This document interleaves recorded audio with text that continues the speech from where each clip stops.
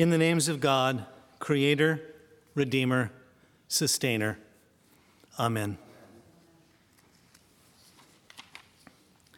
Having loved his own who were in the world, he loved them to the end. This is a difficult day if we let its meaning seep into our being and into our marrow. It has come to this: 3 years of preaching and teaching, comforting and confronting, 3 years of mighty acts of power and small acts of kindness, enigmatic parables and straightforward and frightening demands.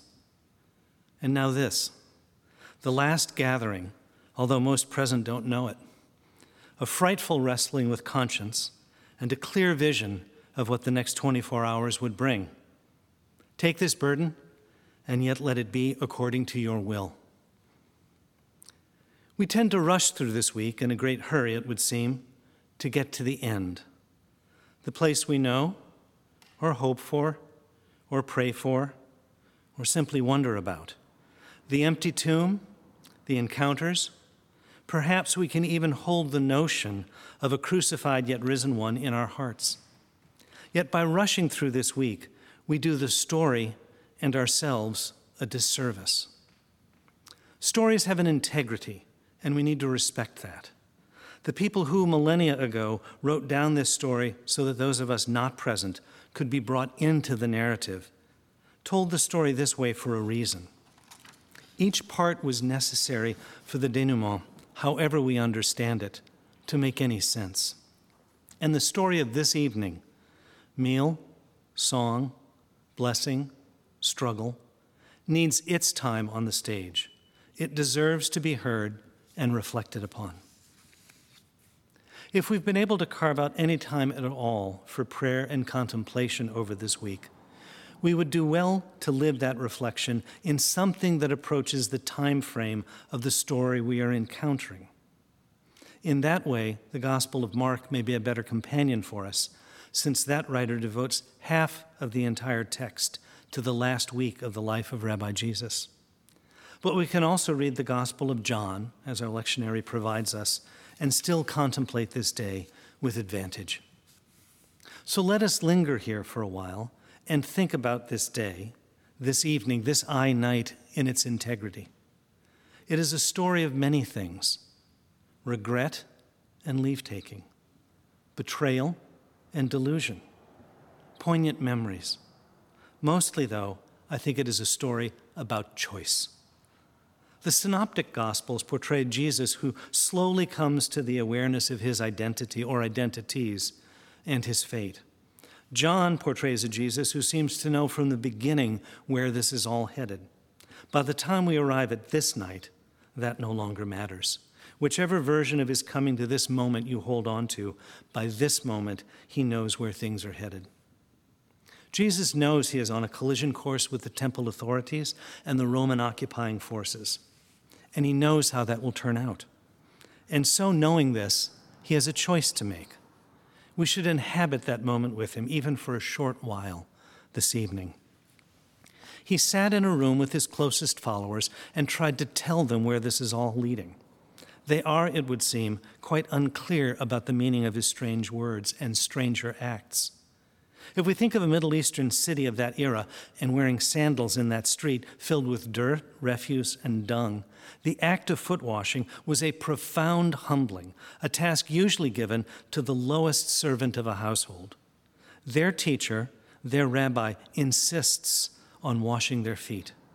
A final lesson in what his idea of leadership looks like, a final act of demonstrating where they needed to go and to be if they were to choose to follow him.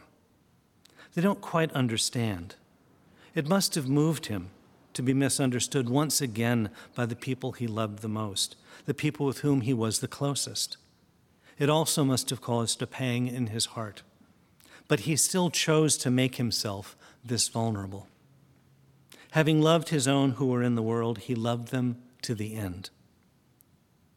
He then goes off to pray and wrestle mightily with the hours that may lie just ahead. He takes his closest, Peter and the Boanerges, the sons of thunder, along with him.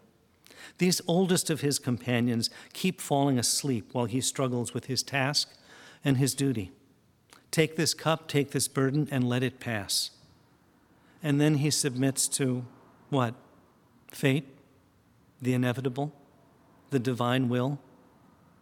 We'll never know his construct, since he was completely alone, thoroughly alone.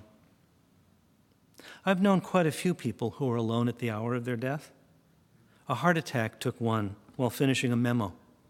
COVID-19 prohibited their loved ones from surrounding the bedside of another. A cousin's suicide when the pain of this living became more than he could bear. In this moment, he knows that solitude, that loneliness, and his heart, I imagine, was broken by it. And the love of that Sacred Heart aches over the years and miles to the hearts of those we have loved and who died alone. Having loved his own who were in this world, he loved them to the end.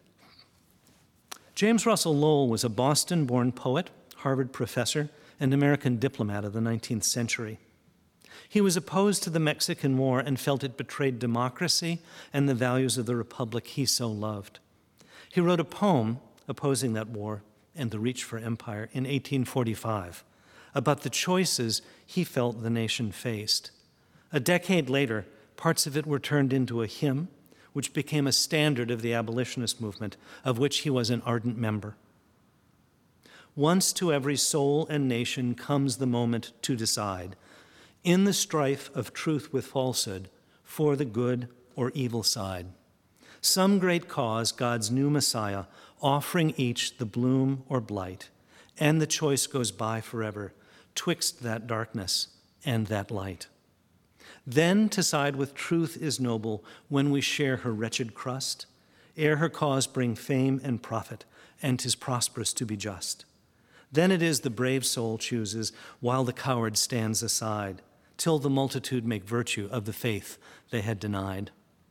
By the light of burning martyrs, Christ, thy bleeding feet we track, toiling up new Calvaries ever with the cross that turns not back. New occasions teach new duties. Time makes ancient good uncouth. They must upward still and onward, who would keep abreast of truth. Though the cause of evil prosper, yet 'tis truth alone is strong. Though her portion be the scaffold, and upon the throne be wrong, yet that scaffold sways the future, and behind the dim unknown standeth God within the shadow, keeping watch above his own. Jesus had a final choice, probably the most remarkable of this whole story, and one that we have to find between the lines. The temple police and the Roman forces are coming to arrest him. They would have left from the Temple Mount and had to pick their way down the stony slopes of the Kidron Valley, which separates the Temple Mount from the Mount of Olives and the Garden of Gethsemane at its foot. Given his vantage point, he would have seen them with their torches a long way off. They were picking their way over ground uncertain for many of them and trying to do so in the dark. Imagine a hike you've been on in the mountains and miscalculated your time, walking over unfamiliar ground after the sun has set. And so he has time and a choice. It would take them an hour, perhaps more, to get to him. The Kidron Valley runs away from the city and into the wilderness, a wilderness he knew well, and a valley he could travel quickly. He could have been long gone before they arrived at the garden, and he would have disappeared into the wilderness, the countryside, the villages. He would never have been found. A ghost in the wind, a whisper, a rumor, hidden among his followers in a terrain known to him and feared by the Romans. Occupying armies control the cities and the day. Insurgents always control the night and the countryside. We know from the story of the Good Samaritan that insurgents could attack a traveler in the light on a road to a fortified garrison town and leave him there with impunity, only to disappear into the wilderness again. Jesus could have escaped into that wilderness with no trouble at all and never been found. But that story would have a different ending, and we would not be likely ones to hear it. It would have been one of the memories of one occupied people, proper to their own history of conquest oppression, and resistance, but it would have no more caught the world on fire than any of the hundreds of other valiant leaders of oppressed people over the sad history of this battered rock we farm. He chooses instead to stay, to face his captors, to show that power doesn't ultimately triumph, to show that death is not the final answer, to share the end we will all face, to embrace a breathtaking solidarity with suffering humanity that traverses time and space. He subverts oppression by refusing to meet it on its own terms, by insisting on his own. He makes his choice, a choice for solidarity with all humanity, a choice for resistance, a choice about the victory of the seemingly powerless over the evil powers of this world which corrupt and destroy the creatures of God, a choice about speaking truth to power, a choice about ignoring immediate outcome, a choice that ignored the times and read the eternities, a choice that was in the here and now and transcended them. We are all also offered choices in these times. What world will we choose to build? What truths will we say are so important we will choose to insist on their being said? What things are so important to our identities as children of God that we will choose to love them to the end? Having loved his own who were in this world, he loved them to the end. Amen.